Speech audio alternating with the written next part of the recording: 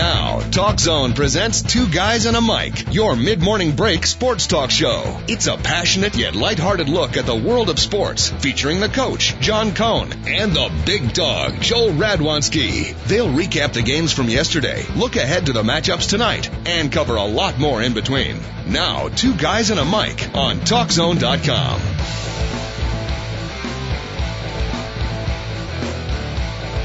Welcome, everybody. Welcome. TalkZone.com. Two guys and a mic, Bigg Dogg and a coach back at you. We're like a bad dream. We keep reappearing. If you happen to be dreaming from 10 to 11 o'clock every weekday morning right here on the .com website that is the Talk Zone. Bigg Dogg and the coach with you right up until 11 o'clock. Sports and more here on a midweek Wednesday. A lot of basketball action last night. We'll recap that. Some good football coming up this weekend, including collegiate conference championship games. We'll talk about that. The baseball hot stove starting to heat up a little bit, and we still haven't gotten a whole lot into the NBA lockout. I don't know if we will, but who knows what might pop up on this award-winning edition. Soon to be award-winning edition of the Two Guys and a Mic show. A little bit of music, and then we'll kick off.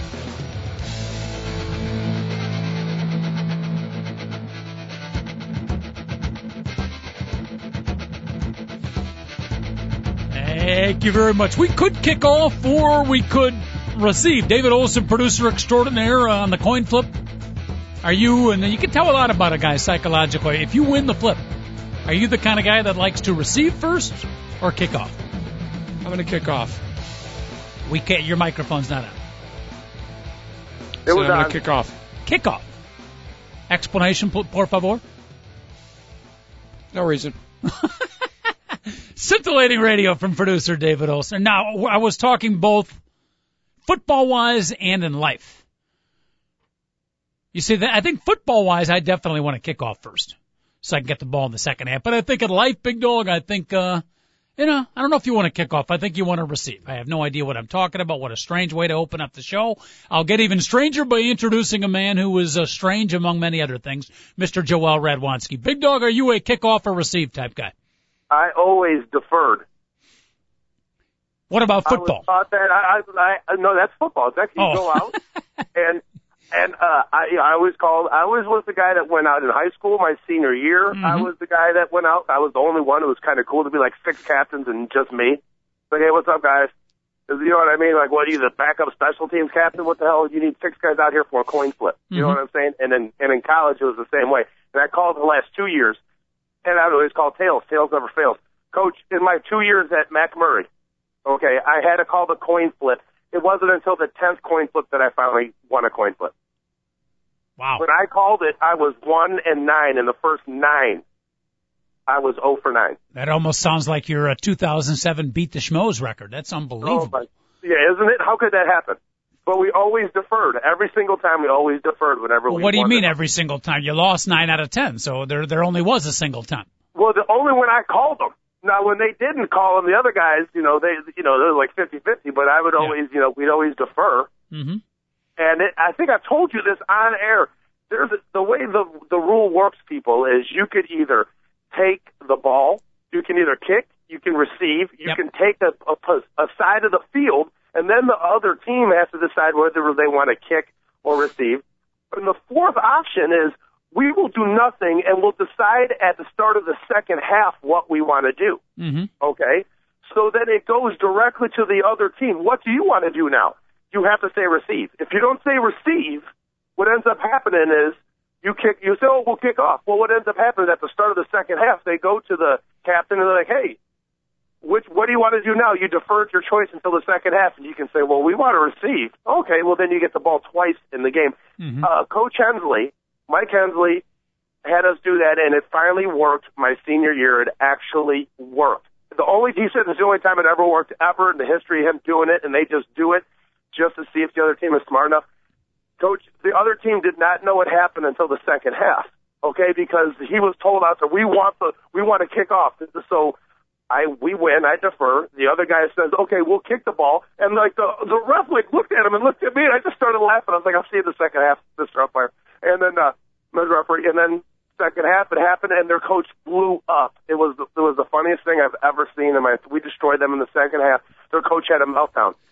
He thought he was getting the ball, found out that he was kicking off. It's kind of an odd way to open up the show. I was kind of meaning it in a more epithereal sense, but literally on the football field, I would think, Bigg Dogg, that would not work if the referee explained it properly and told the other team, hey, here's what they're doing. They are choosing to select in the second half. So you can now select here in the first half.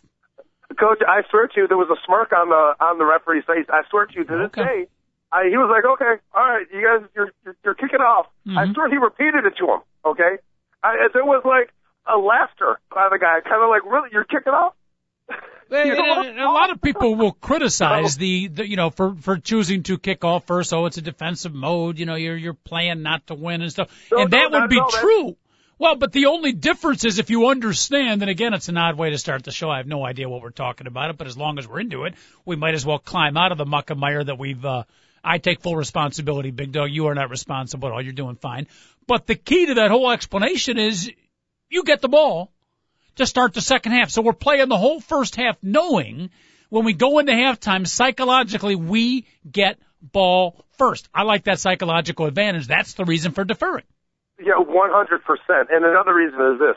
As an offensive coach, I really want to be able to make halftime adjustments and have one more possession than the other guy does after you've made your halftime adjustments, because that's how you win football games, is what you do at halftime. Yep.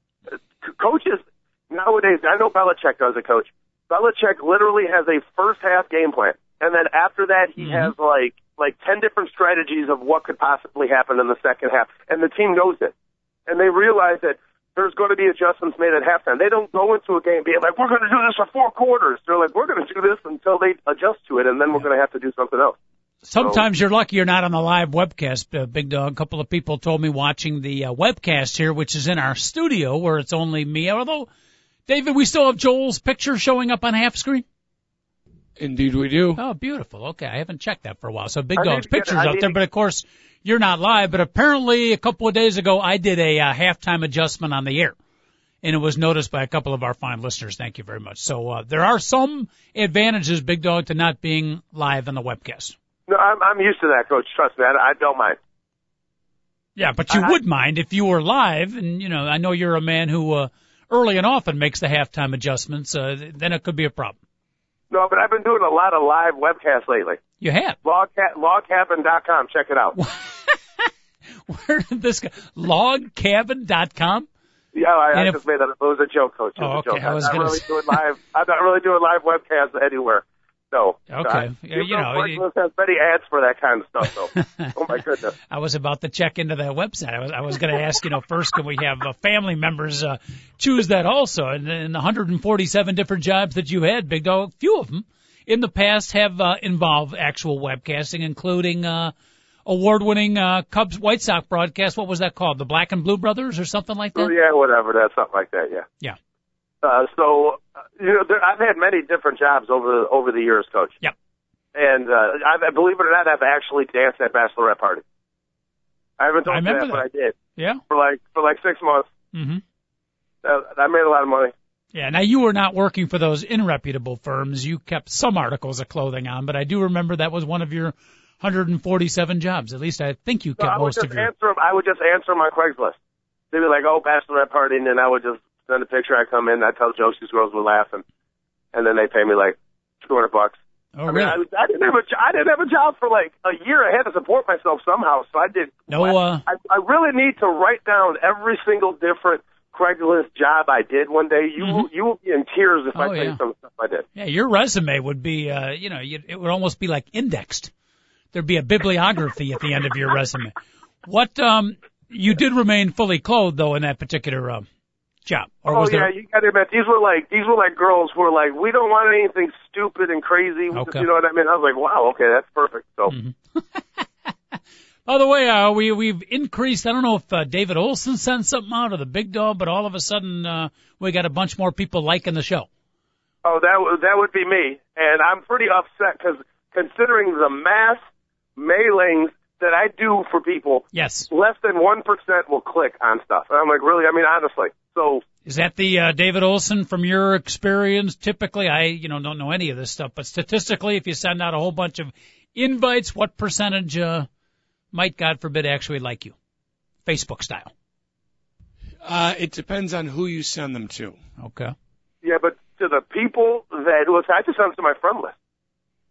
How many of these people you send? How many of these people do you talk to on a regular basis, and how many of these people are people you went to high school with? How many speak English as a first language? Oh, no, you're exactly right there, Coach. Yeah.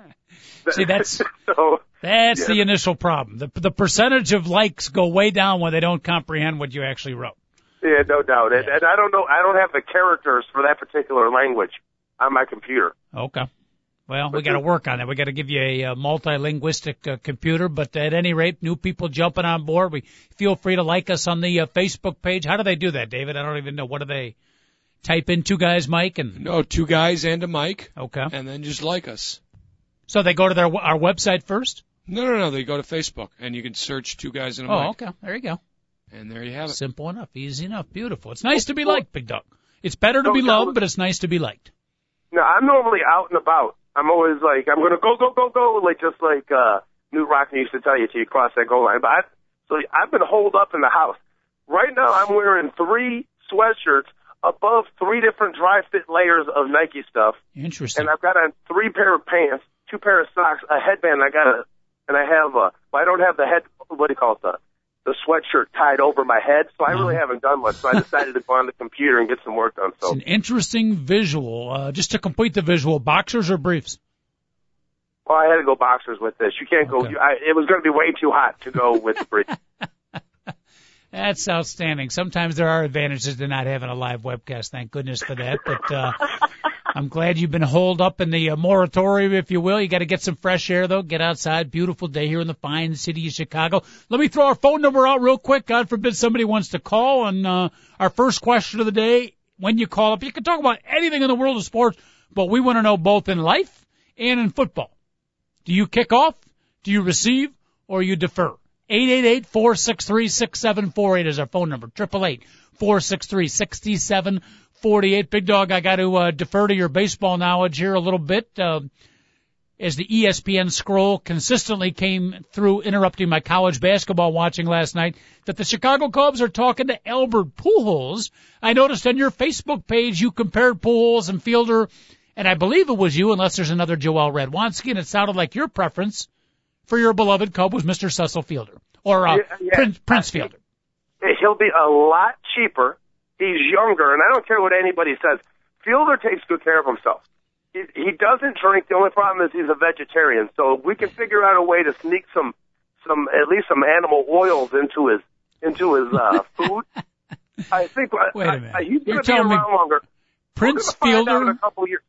You're telling me Prince Fielder is a vegetarian? Yes, Coach. That's why he's so fat. How many vegetarians you know that are real skinny? Normally, they're either emaciated and look unhealthy, like they're starving themselves, or they're really plump.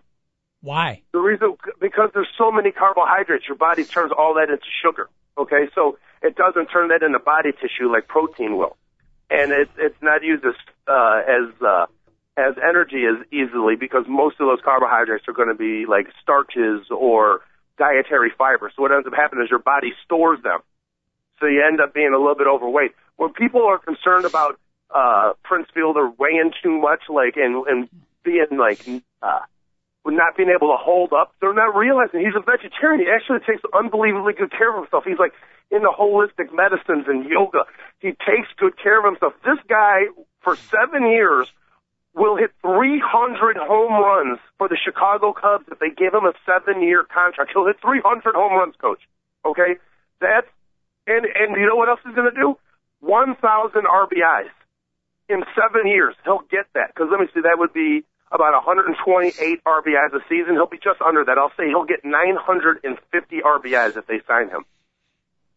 I will take it. If any Cub fans out there, you want to chime in real quick, we won't talk a lot of baseball, but a little bit here on a potential interest in Albert Pujols, possibly Prince Fielder as well, the money it would cost, 888-463-6748. Big Dog, one of the things you mentioned on your award-winning Facebook input this morning was an allusion to, and I don't know if you were being humorous or serious, I got the feeling maybe a little bit serious, that Albert Pujols is 32 years old, but with those Latin American players, you're never quite sure that maybe Pujols is older than 32. Yeah, I absolutely believe that because, you know what, I don't believe he's on steroids or human growth hormones or any of that. I really don't. The reason why is, if you look at Albert Pujols now compared to Albert Pujols in 2001 when he was a rookie, he pretty much has exactly the same body. Also, if he truly was, back then, 21 years old, shouldn't he have got a little bit of his growth? Because you get your grown man ass between, like, 18 to 25. He never got his grown man ass. He looks exactly the same. Okay, so that's one, Cardinal fans, I'm not saying that he's on steroids, and two, I'm saying that he was really 25 when he thought he was 21. Interesting. So he comes from the Dominican Republic, and basically he, like, ever since everybody knew him, they were like, he's a man-child. He just destroys everybody. I mean, is he really the greatest player of all time, or is he really a guy that's, like, typical in the Dominican Republic? Like, 95% of the players are really older than what you think they are. How many years is he asking for? And I think it's more than 2 or 3, right? One of the key things is not only money. He was saying 10 years, but the Cardinals were like, no, we're going to. So he's realizing he's going to get about 7 years. But he wants, like, 7 years through $200 million. That's like the type of money he wants, though. Average of what? That would be about $28 million a year or so. My goodness. I mean, that's as much as I think, just 30 out of the 30 Major League Baseball teams would love to have Albert Pujols. 7 years at $28 million per year? No. Sorry. Well, check this out. Fielder wants like 7 years, $25 million a year, which would be $175 million. It's still too much. You know, the Cubs are going to offer him in that neighborhood. They are. See, I would never do that. But they are not going to give him that contract until they have driven Albert Pujols' contract up to the point that the Cardinals are going to have to pay through the eyeballs in order to keep Albert Pujols. Interesting. So a little conspiracy theory that the Cubs are just negotiating with Pujols to raise it up a little bit and screw their brothers down south just a little bit, huh? The St. Louis Cardinals? Absolutely. The only problem is I hope they don't lose out on Prince Fielder. You know what I mean? Because if they sign Fielder, everybody's going to know it's a bluff on Pujols, right? So if they're sitting there trying to really screw the Cardinals down on the table, what ends up happening is, Prince Fielder could fly away. Maybe somebody comes and maybe the Yankees are like, hey, do you want to DH and play first base once a week? Here's $175 million. You're going to hit about 50 home runs a season in our lineup and in this ballpark, and that would be the truth. He hit 350 home runs in that ballpark. Let me be on record. I don't know if Theo Epstein, Jed Hoyer listened to the show. I got the feeling my inside sources tell me, Big Dog, they've discovered our show, and on occasion, being the young, reputable, smart guys, they've gone to the alternative. They're checking out our show on occasion, listening to the Big Dog and, laughing usually at what I say, but they might be listening. Let me be on record, even if they're not, as saying there's nobody in Major League Baseball that I'm willing to go out 7 years and pay $25 million a year. Now, Prince Fielder wants 25 for next year, and then, 20, 15, 10, 5, and I'll give him, guarantee him $3 million for years 6 and 7, and we'll put some incentives in there. That's fine, but to go out 7 years on a ball player and guarantee $25 million, I think that's ridiculous. I'm sorry. Well, I know, Coach, you're right. You're right, but someone's going to offer him that money.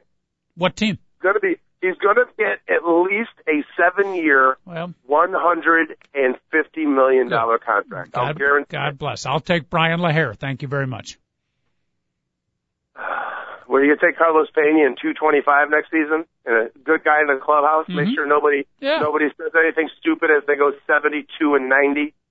Yeah, I will take Carlos Pena. Again, I have no problem with Prince Fielder, but I'm just not going to pay him that much money. Sorry. All I know is this. 40,000 people spend $100 each every time they go in there. That ball club pulls in $4 million a ball game. That's 81 games. $324 million. Okay? If they can't get a couple decent players for a chance for us to win a World Series and actually see one here, They got to quit charging $100 a ticket. Make that $39,999. One of our listeners I talk to on a regular basis off air, Chicago Bob, he's able to get tickets right before the game for like $15 or $20. Okay, well there you go. Yeah. Well, but still, those people are in there. They're paying for beer. You spend $100 when you go to Wrigley Field. Mm-hmm. Okay, who doesn't spend $100 when they go to Wrigley Field? All right. So you say the Prince over the Pauper, over Albert Pujols, huh? Well, yeah, because he's going to be a lot cheaper, Coach. Mm-hmm. A lot cheaper.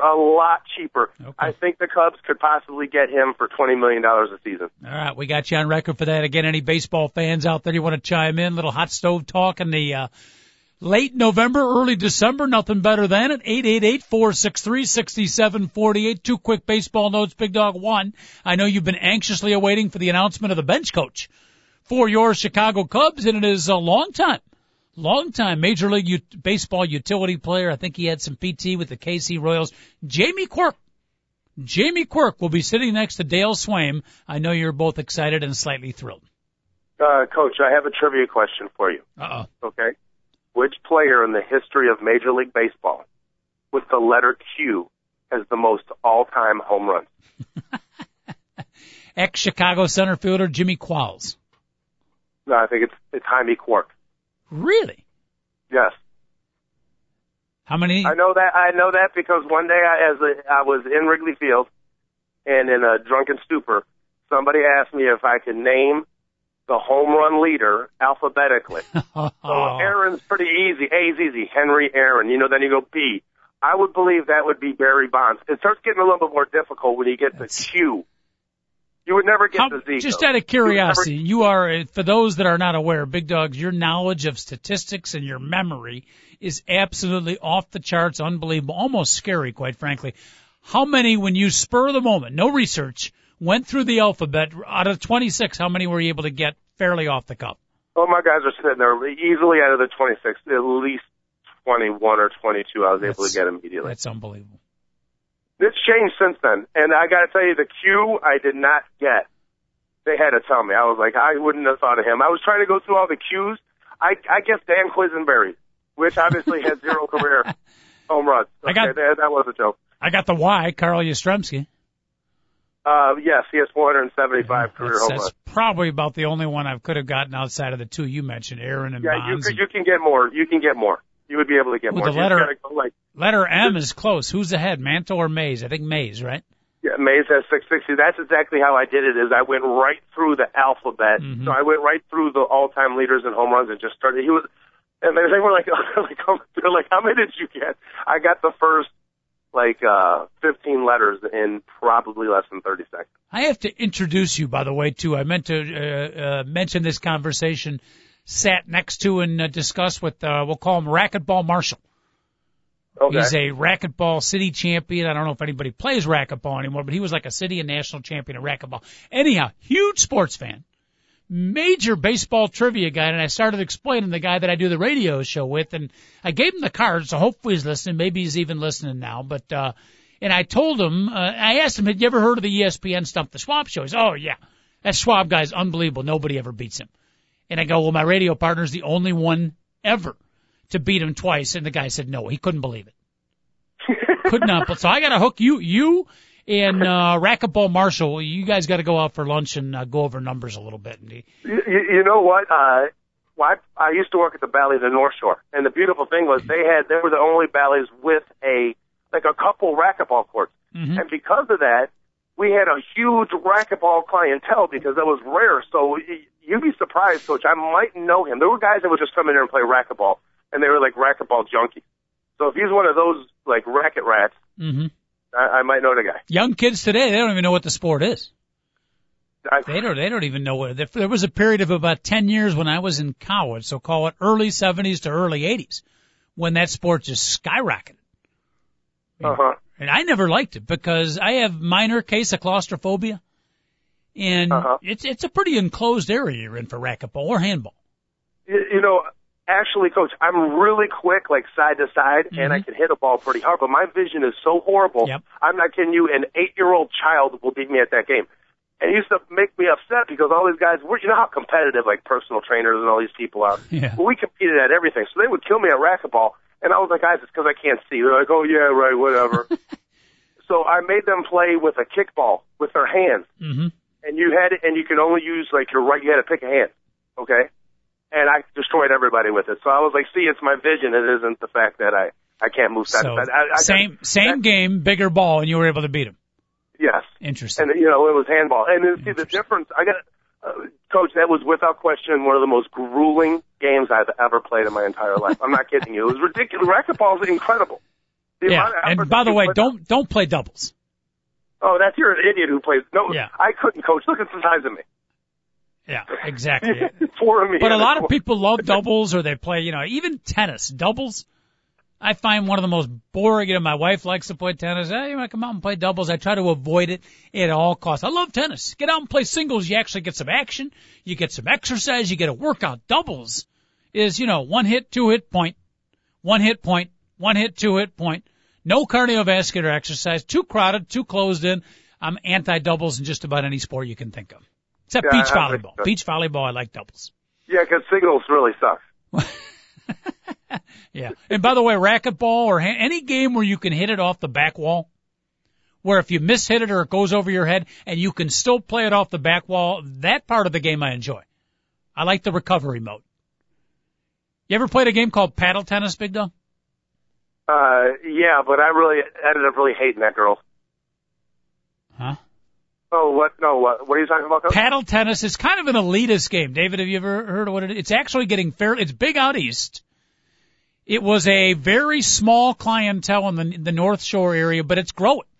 And there are people that are just totally hooked in it. Is it like squash? What's that? Is it like squash? Well, it's on an outdoor court. You play it not in the warm weather. You play it in the winter. Uh-huh.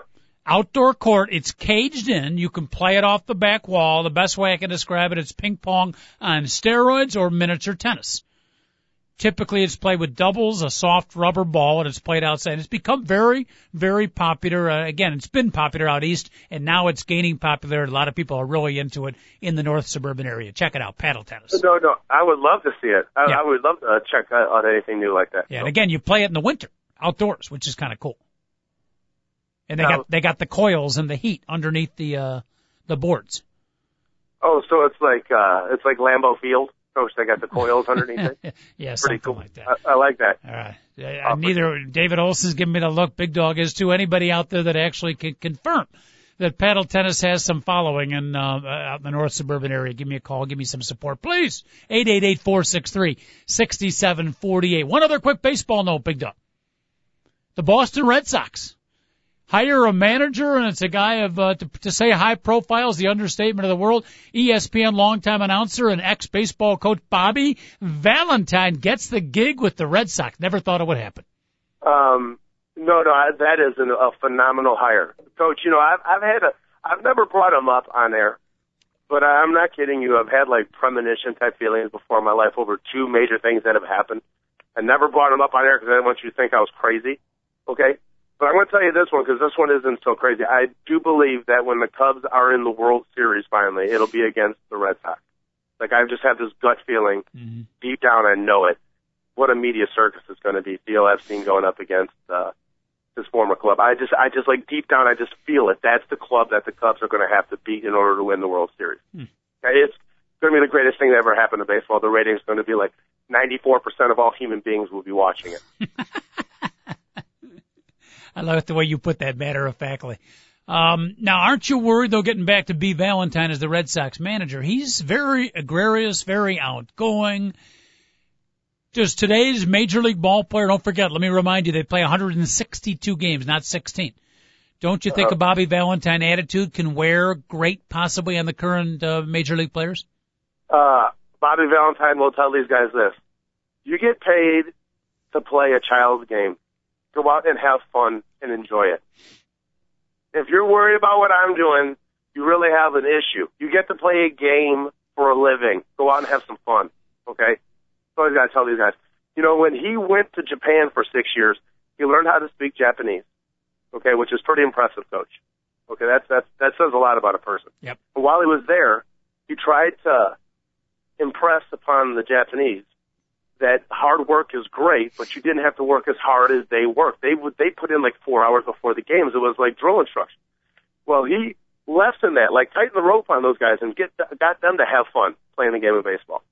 Okay, well, they end up winning like one of like the underdog teams that he coached won the Japanese World Series there. He's like an icon back in Japan now, Coach. The famous scene where the Japanese players are tossing him up in the air. Yeah, I mean, he's beloved in that country. The fact that he learned to speak Japanese and the fact that, like, he really wanted to teach the American style of baseball here. Well, when he comes back, he's probably going to bring some Japanese baseball with him and some regiment, too. You know what? He says he took a lot from learning in Japan. So if those guys don't enjoy playing baseball, maybe they should get rid of them no matter how supposedly talented they are and bring in 25 guys that love to come to the ballpark every single day. Mm-hmm. I guess with that, and that sounds good in theory, and more than theory, in practicality, you're absolutely correct. You have to enjoy the game. But where the conflict comes sometimes, that very same manager, Dale Swain, the new Cub manager, is one of those guys. He's not as outgoing as Valentine. Enjoy the game, have fun, but the other part of it, Bigg Dogg, is play the game the right way, be fundamentally smart. So if you get a manager who's emphasizing that part of it too, well, you know, you missed the cutoff here. You didn't base run correctly here. You didn't know the situation here. Sometimes, how do I put this? The structure and mental part and the fundamentals of the game can get in the way of the creativity / quote unquote the fun of the player. And those two can come in conflict, if that made any sense whatsoever. Well, you just don't want anybody thinking out there. You don't want baseball players thinking. They're not smart enough to think. Let them go out there and just play and have a good time.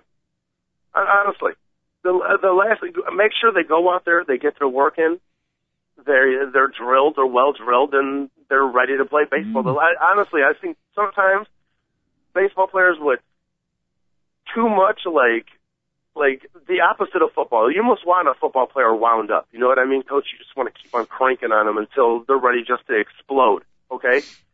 You don't want I don't think you want baseball players like that. You gotta get, baseball players are more like the sail. You gotta find out exactly which way the wind is blowing and that's how you adjust your ship. Football players are different.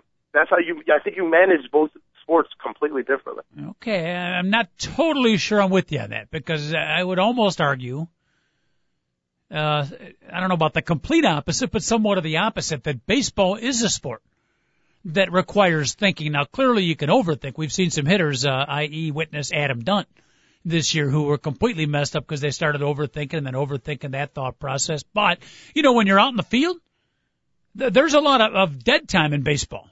And there is a lot of mental part of the game. In a sport like basketball or football, you know, all right, think less, play more, a little more creativity. But in baseball, the mental part of the game is very, very big. So I'm not totally sure I'm with you on that. No. I couldn't agree more. The smaller the ball, the bigger the brain. So like golf. Never thought of that. Golf and baseball need a much bigger brain than you would in basketball. I think that's pretty simple. Interesting. There's so much going on in baseball. I want guys with clear heads, Coach. That's what I'm talking about. I don't need like I don't need like an in-your-face type manager. I want a guy like Bobby Valentine who will be kind of boisterous and gregarious in a way, and maybe a little bit in your face, but he just expects you to play a certain kind of baseball. And he expects everybody to like be on time, all that other stuff. I like that. Interesting. You have to play with a clear head, Coach. Mm-hmm. Almost like a clear conscience. Like, hey, did I get my work in? Yeah, I've been doing everything right. I'm ready to play the game of Major League Baseball. So you are approving the Red Sox. A little bit of a controversial move. His name jumped to the forefront. That was the first guy I wanted. Do you remember? Well, I know that, but I didn't say. One as manager, I said I want Bobby Valentine. That's the guy I said 2 months ago. I wasn't talking personally to you. I'm just saying overall, maybe controversial is the wrong word, but a high-profile guy. Maybe a little bit controversial, but the Red Sox do select him. Did a great job, by the way. I'm going to miss him on ESPN with his baseball, analysis. That was outstanding. So we'll miss him on the TV version of it, and hopefully, as long as they're not playing the Cubs or Sox, everything works well for Boston with Bobby Valentine. It just cracks me up. Is they're on the East Coast is like when they're playing out west. If they're playing night games, he'll fall asleep. Like at the end of the game, the guy can't stay up. I'm not kidding, Coach. Yeah. That's the thing. That's the only drawback is the fact the guy can't. He'll fall asleep in the dunk. That happened to Lou Piniella, our outstanding Chicago Cub coach, who early in his first couple of years he would fall asleep like in the night games, but then like the last year he would actually start dozing off during the day games, and that became a problem. Yeah, that did. But that was because of too much tequila and cervezas for Piniella. Yeah. Okay, but for Bobby Valentine, I just think it's the fact that he wakes up at like 4:30 every single morning. Yep. Works on the lineup card. Yeah, he is one hyper individual. Hopefully won't be too hyper. Maybe in his older age he'll learn to relax a little bit and be a better manager for it. Again, you want to chime in any little baseball hot stove discussion topics here? 888-463-6748. I love your theory, Big Dog. The smaller the ball, the smarter the brain. And I was trying to picture the biggest ball, probably one of my favorite games of all time, both as a kid and as a PE teacher, and it applies to what you're talking about here, was playground cage ball. Uh-huh. I don't know if you've ever played the cage ball game, but that's completely mindless. And of course, as mindless as it is, it's that much fun as well. You're familiar with cage ball battle, right? No, I'm not. What is cage ball? We had so many different games to play as a child. Like, I loved pinball the most, where it was basically dodgeball, but instead of pin, that was fun. Bowling pin. Yep. That was without a doubt my favorite game. Pinball, a lot of fun. First of all, do you know what a cage ball is? Yeah, no, I do. That's what I was going to ask you. You definitely had a deprived childhood. Cage ball is a giant ball. How do I describe it? Maybe 6 feet by 6 feet. Okay. And it's light. And you put it, the cage ball battle on the playground, you can just, split the teams up, one team on one side, one team on the other side. You're trying to push the cage ball past the other team's line. It's kind of like a giant-sized version of mall ball. And you toss up the cage ball, and people, you can't really hold on to it, but you kind of push it volleyball style or hit it.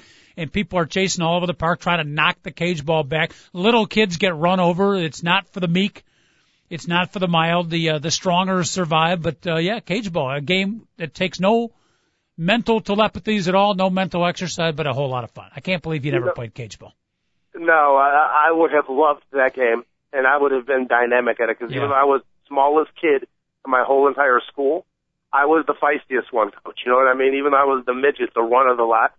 I saw a picture of me getting communion with the other 110 kids in the St. Daniel's Parish back in 1981 or 80.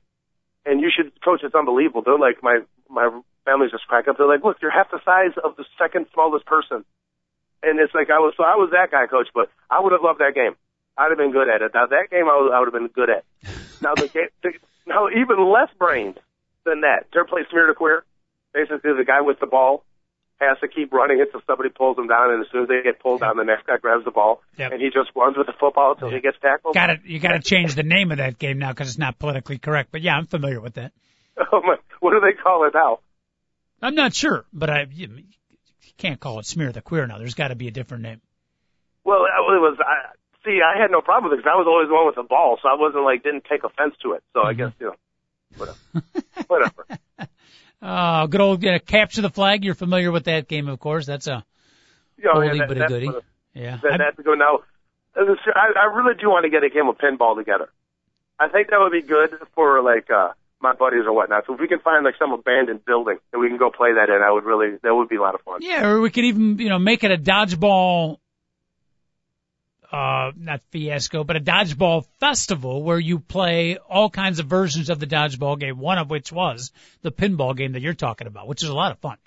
Now, I did referee the world's largest dodgeball game. At least it was at the time. It was the Guinness Book of World Records. Was that out at North Park? Or at North Avenue Beach? No, was that the one that broke our record? Not sure. Okay, because I'm pretty sure this record was broke a month afterwards, but it was off a place right by Target on 2600 North. I can't think of the name of the street. That goes right through Humboldt Park, right off 9094. There's this massive sports complex, and 1,800 people played the dodgeball game, Coach, and they all played it in their underwear. It was sponsored by Hanes. Oh, yeah. So everybody was in their underwear. Yeah, I remember this. I had to admit, Coach, I had it very enjoyable. That was the best $25 an hour I've ever made. And you were refereeing? Yes, I was refereeing. So I was like, you're out. People would be arguing with me. I'm like, are you kidding me? You just, then they sneak back out. I'd kick them out like the whole thing. It was awesome. As a referee, did you? I did that day. It was unbelievable how many people were cheating, Coach. My feelings about the human species went down at least one notch after I saw so many people. I just saw you get hit. I'm the referee. What do you think? I'm an idiot. Watching that many people in their underwear, that probably can bring down your opinion of the human species. Well, it brought my opinion up on a few of them. A few. But most people you don't see unclothed, and an event like that you find out there's good reason for it. David Olson, did you partake in that game? No. I know where he had it. It's the Windy City Fieldhouse on Logan. Oh, yeah, sure. Right near Fullerton off the expressway. Absolutely. Yeah, I just couldn't think of, where exactly. Uh-huh. Oh, that's outstanding. Now, as a referee, were you also Utro? No, see, what happened was Haynes was obviously giving out all types of equipment. Oh, my goodness, Coach. I got underwears for everybody. It was phenomenal, Coach. I have so many, but those things they're kind of taunt is the best way for me to tell you. Oh, goodness. They're like the sports briefs. They're incredible, though. If you're exercising, these are the best, without question, underwear I've ever had to exercise in. Beautiful. We kind of got the idea. Thank you very much. 888-463-6748. The phone number here if you want to check in. Bigg Dogg and a coach at your service right up until 11 o'clock. Real quick, Bigg Dogg, let's talk some college hoops. First and foremost, what's going on right now? The ACC Big Ten Challenge. Big Ten up 4-2. Both of our local teams. Nice win for our Fighting Illini. I got to watch them play for the first time last night. And Northwestern remains undefeated. So, talk a little college hooper. Any basketball fans? Again, 888-463-6748. Dog, did you watch any hoop last night? Oh, absolutely. I watched the first half hour of the Northwestern game, and then I watched as much as I possibly could when Illinois wasn't running against Maryland last night. And Northwestern looked extremely solid. And, I mean, Crawford, it's so cool that you can honestly say, Coach, that possibly they have the most athletic / skilled player that they've ever had in the history of their school that I've seen.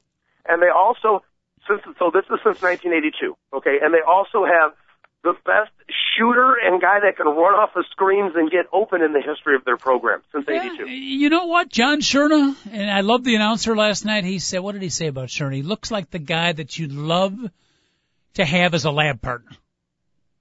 That's a great description of John Scherna. But you know what? You could put the adjective athletic next to John Scherna, Bigg Dogg. He gets up, and he's deceivingly quick. He doesn't look it, but he's athletic too. And in fact, the whole Northwestern team plays much quicker than they've ever, at a quicker pace than they've ever played before. That's 100% right. This is the most athletic Northwestern team ever that we've ever seen, without a doubt. And I wasn't ripping Scherner's athleticism because he always gets open shots. He's got to be a decent athlete if every shot he takes, it seems like he's wide open, uncontested when he takes it. That also tells you he's not a selfish player either, because he's not taking bad shots. He's taking and as long as he's uncontested, that's a good shot for Northwestern, no matter where he's on the court, because he's about to drain it. It's exciting to see, Coach, and I'm really hoping the Cats can keep on capitalizing, because we've been teased before, but I really don't think we're going to be teased this year, Coach. They're going to have a winning record in the Big Ten Conference, which would be just phenomenal. That would be really cool. I don't know if they've ever done that in the last 30 years. So they're playing Sunday at home against Baylor. Dog, I might have a ticket for you if you can find a way to get down Baylor. Nobody knows about them yet. They're ranked in the top 10 in the country, and they've got an NBA player and a super frush.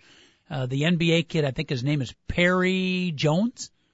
Now, they also got the AC kid, Coach. Who? You know what I mean? The dunker and shot blocker and one of the greatest players in the game. This kid Ace, his last name is AC. He's unbelievable, Coach. I would love to go, but I think Sunday, I would love to go to that game. We'll have to talk off air. Let me know. That should be a great game. That's a good test. My first look at the Illinois Fighting Illini, and my comment number one, completely different team than they've had the past couple of years. It's a new look. They clearly have a starting five and a couple of young players coming off the bench, but it seems like a team that has a good chemical makeup, an interesting combination. I'm not sure how it's going to work out, but I liked what I saw last night, Bigg Dogg.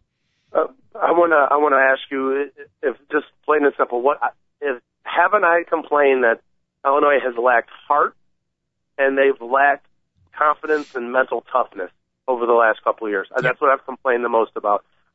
My beloved Illinois basketball. I don't think there's a team more than the Cubs that I like more than Illinois basketball.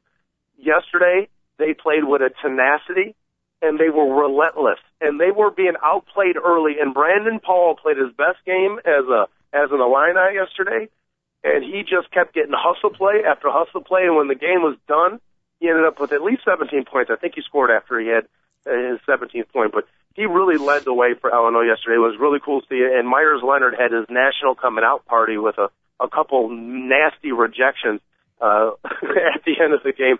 He's got to keep us cool, but that kid he's got an upside unlike anybody's had at Illinois in a long time. See how high he can jump and the kid is a legitimate 7 feet tall. But he's got hops. You don't hear about a 7-footer with hops, but he gets up. And you know what also he's good at is getting position so they can get him the ball so they can get an easy layup. Yep. And if you have a 7-footer in college basketball, you have to be able to get 5 layups a game out of the guy. It's like having a running back in football, where on 3rd and 2 you can get a first down just because you got some bull in the backfield. Like that's just such a bonus to have, and a guy that your defense has to make sure that everybody plays him a little bit. Well, they can get that in him, Coach. They really can have a weapon that they never utilized with Tisdale that hopefully they can utilize with Myers Leonard. He's still got some work to do on his back to the basket moves. He's not a real skilled offensive player just yet, but you're right. No, they can get some easy baskets from him. But Tyler Griffey is skilled, Coach. How about that guy? Yeah, he's solid. Very solid. Sam Maniscalco. Oh my goodness, is this like the greatest? Okay, here's what let me wrap up Sam Maniscalco for you, okay, Coach? Now, thank you very much for letting me know about this kid. Phenomenal. Okay, so he played 3 years at Bradley. He's an all-conference player. Yep. So he comes here. Now, he brings in the fact that, one, he has 3 years of college experience underneath his belt of being the man, basically, at Bradley, okay? And now he's got that one-and-done mentality of, this is my senior year, I only have 1 year to play in basketball, and I'm done, so he's going to be relentless like that. And he also has the, hey, I belong on this level. I really should have been playing here. So he's the reason why they're so mentally tough. I really believe that, Coach, because I don't think he's going to let this team falter. When Myers Leonard said something to Stuglin after he blocked a shot, Maniscalco grabbed him by the arm and turned him and yelled, no, and walked back to the huddle. It was awesome. And keep in mind, this is a guy that's brand new to the team. Yeah. One of the problems with this Illinois team is they had talent, but really Brandon Paul, DJ Richardson, they're 2 veterans returning. They're not outspoken leader type guys. This guy has come in his first year, and he's the leader, not only on the court. You hear stories about how during the summertime he pulled these guys together. Hey, called everybody, come on up, we're going out for dinner. Or come on over to my place, we're gathering together. He has become the leader of the team, which is very unique for a guy that's joining the franchise. Really kind of rent-a-player just for 1 year, but his leadership quality is outstanding. Yeah, and he's taken advantage of the fact that he graduated in 3 years, and he's transferring to get his graduate degree. The guy's not going to play in the NBA. This is his last year of playing basketball unless he wants to learn how to speak Chinese. So, you know what I'm saying? What a joy, Coach. Watching him yesterday, that was like he didn't play that much in the exhibition game that I saw him. He was really not a part of it. I was just, I'm delighted. I'm just so happy as an Illinois fan. Now, go ahead. Go ahead. Go ahead. Finish your thought. No, I was just talking about now I was going to turn it to ACC Big Ten Challenge. Okay. Well, yeah, the game, that I watched last night and then finished it out this morning. Duke and Ohio State. My goodness, we may be missing NBA basketball right now.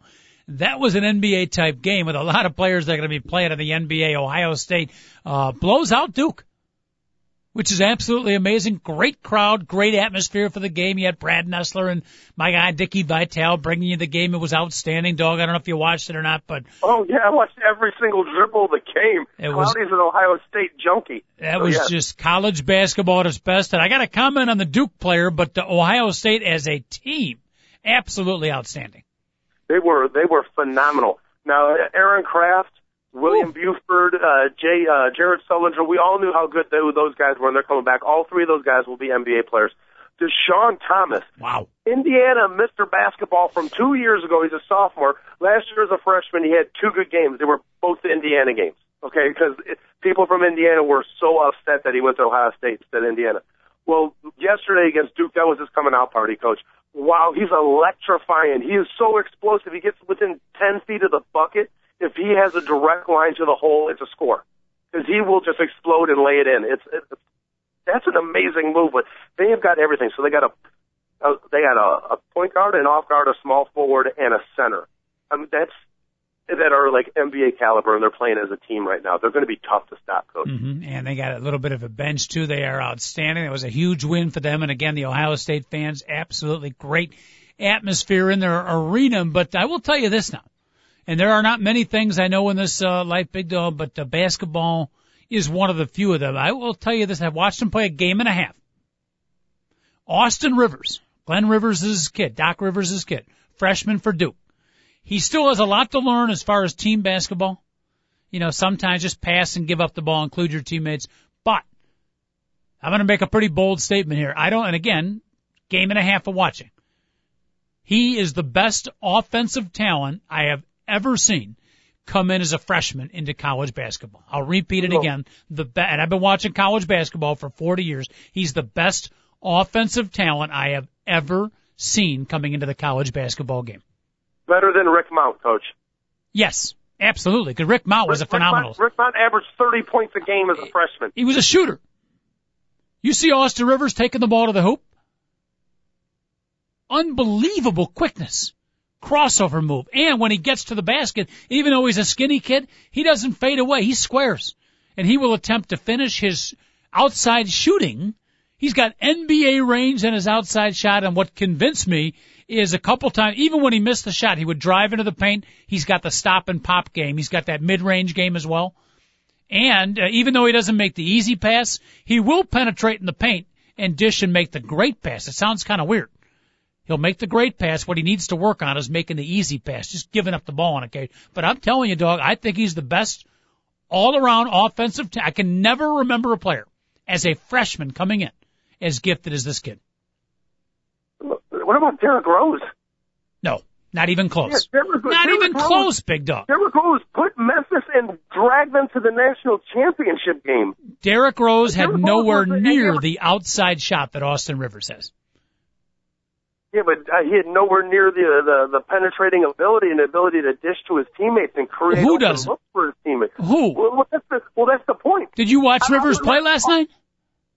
Coach, I watched the game, and to me, he was playing selfish basketball. Yes, that part I agree with.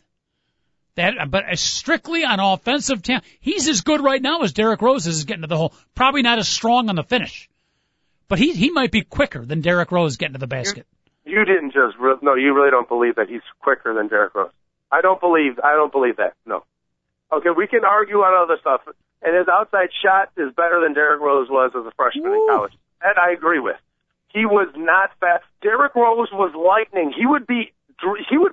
See, for me, I was confused about Derrick Rose because it was so easy for him that I was dumbfounded by what was going on. I'm not going to argue with you that, but I'm talking about Rivers being the best all-around offensive player ever to come into college. Rose was great getting to the basket, but he did not have the three-point arsenal and that NBA range. Name me a player who was better all-around offensively in his first year of college hoop. Derrick Rose, I will say, was better than Austin Rivers. No. I'm going to say that. I'm going to put him on the list. I'm also going to say Allen Iverson. No. Coach, I'm going to write something about you today, and I'm going to bash you. I'm telling you, he's the best I've ever seen from an offensive standpoint. But you're right. I'm not sure the Duke team is better with him in the lineup because they got great players, and when he just dominates the ball. See, that's part of it, though, Coach. Yeah. Your attitude is part of your whole being able to be smart enough to recognize, hey, I will be considered a great player if we win. Not I will be considered a great player if I score. Then he can turn the corner. Then we'll see what happens. Mm-hmm. Yeah. I got a bad taste in my mouth because I saw this thing where Coach K was doing this demonstration of how to set a screen. And he was talking about the options that if you set a screen properly and if you don't pick a side, you stand behind the guy. You don't go to a side, which is he explained why. And it was like, wow, you're exactly right. Well, so Austin Rivers is the guy with the ball. And he's like, and then when this guy will stand here and this guy rotates and then this guy will be, and everybody came open and Austin Rivers laid the ball in and Coach K was like, or you could just go to the hoop. It was pretty funny. Like, wait a Coach minute, K was like, I wanted you to pass the ball. He's like, I didn't want you to lay it in. Right then I'm like, this guy's selfish with the basketball. So I'm pretty prejudiced against the kid. Right there, because you could tell that Coach K was like sick of the guy doing that.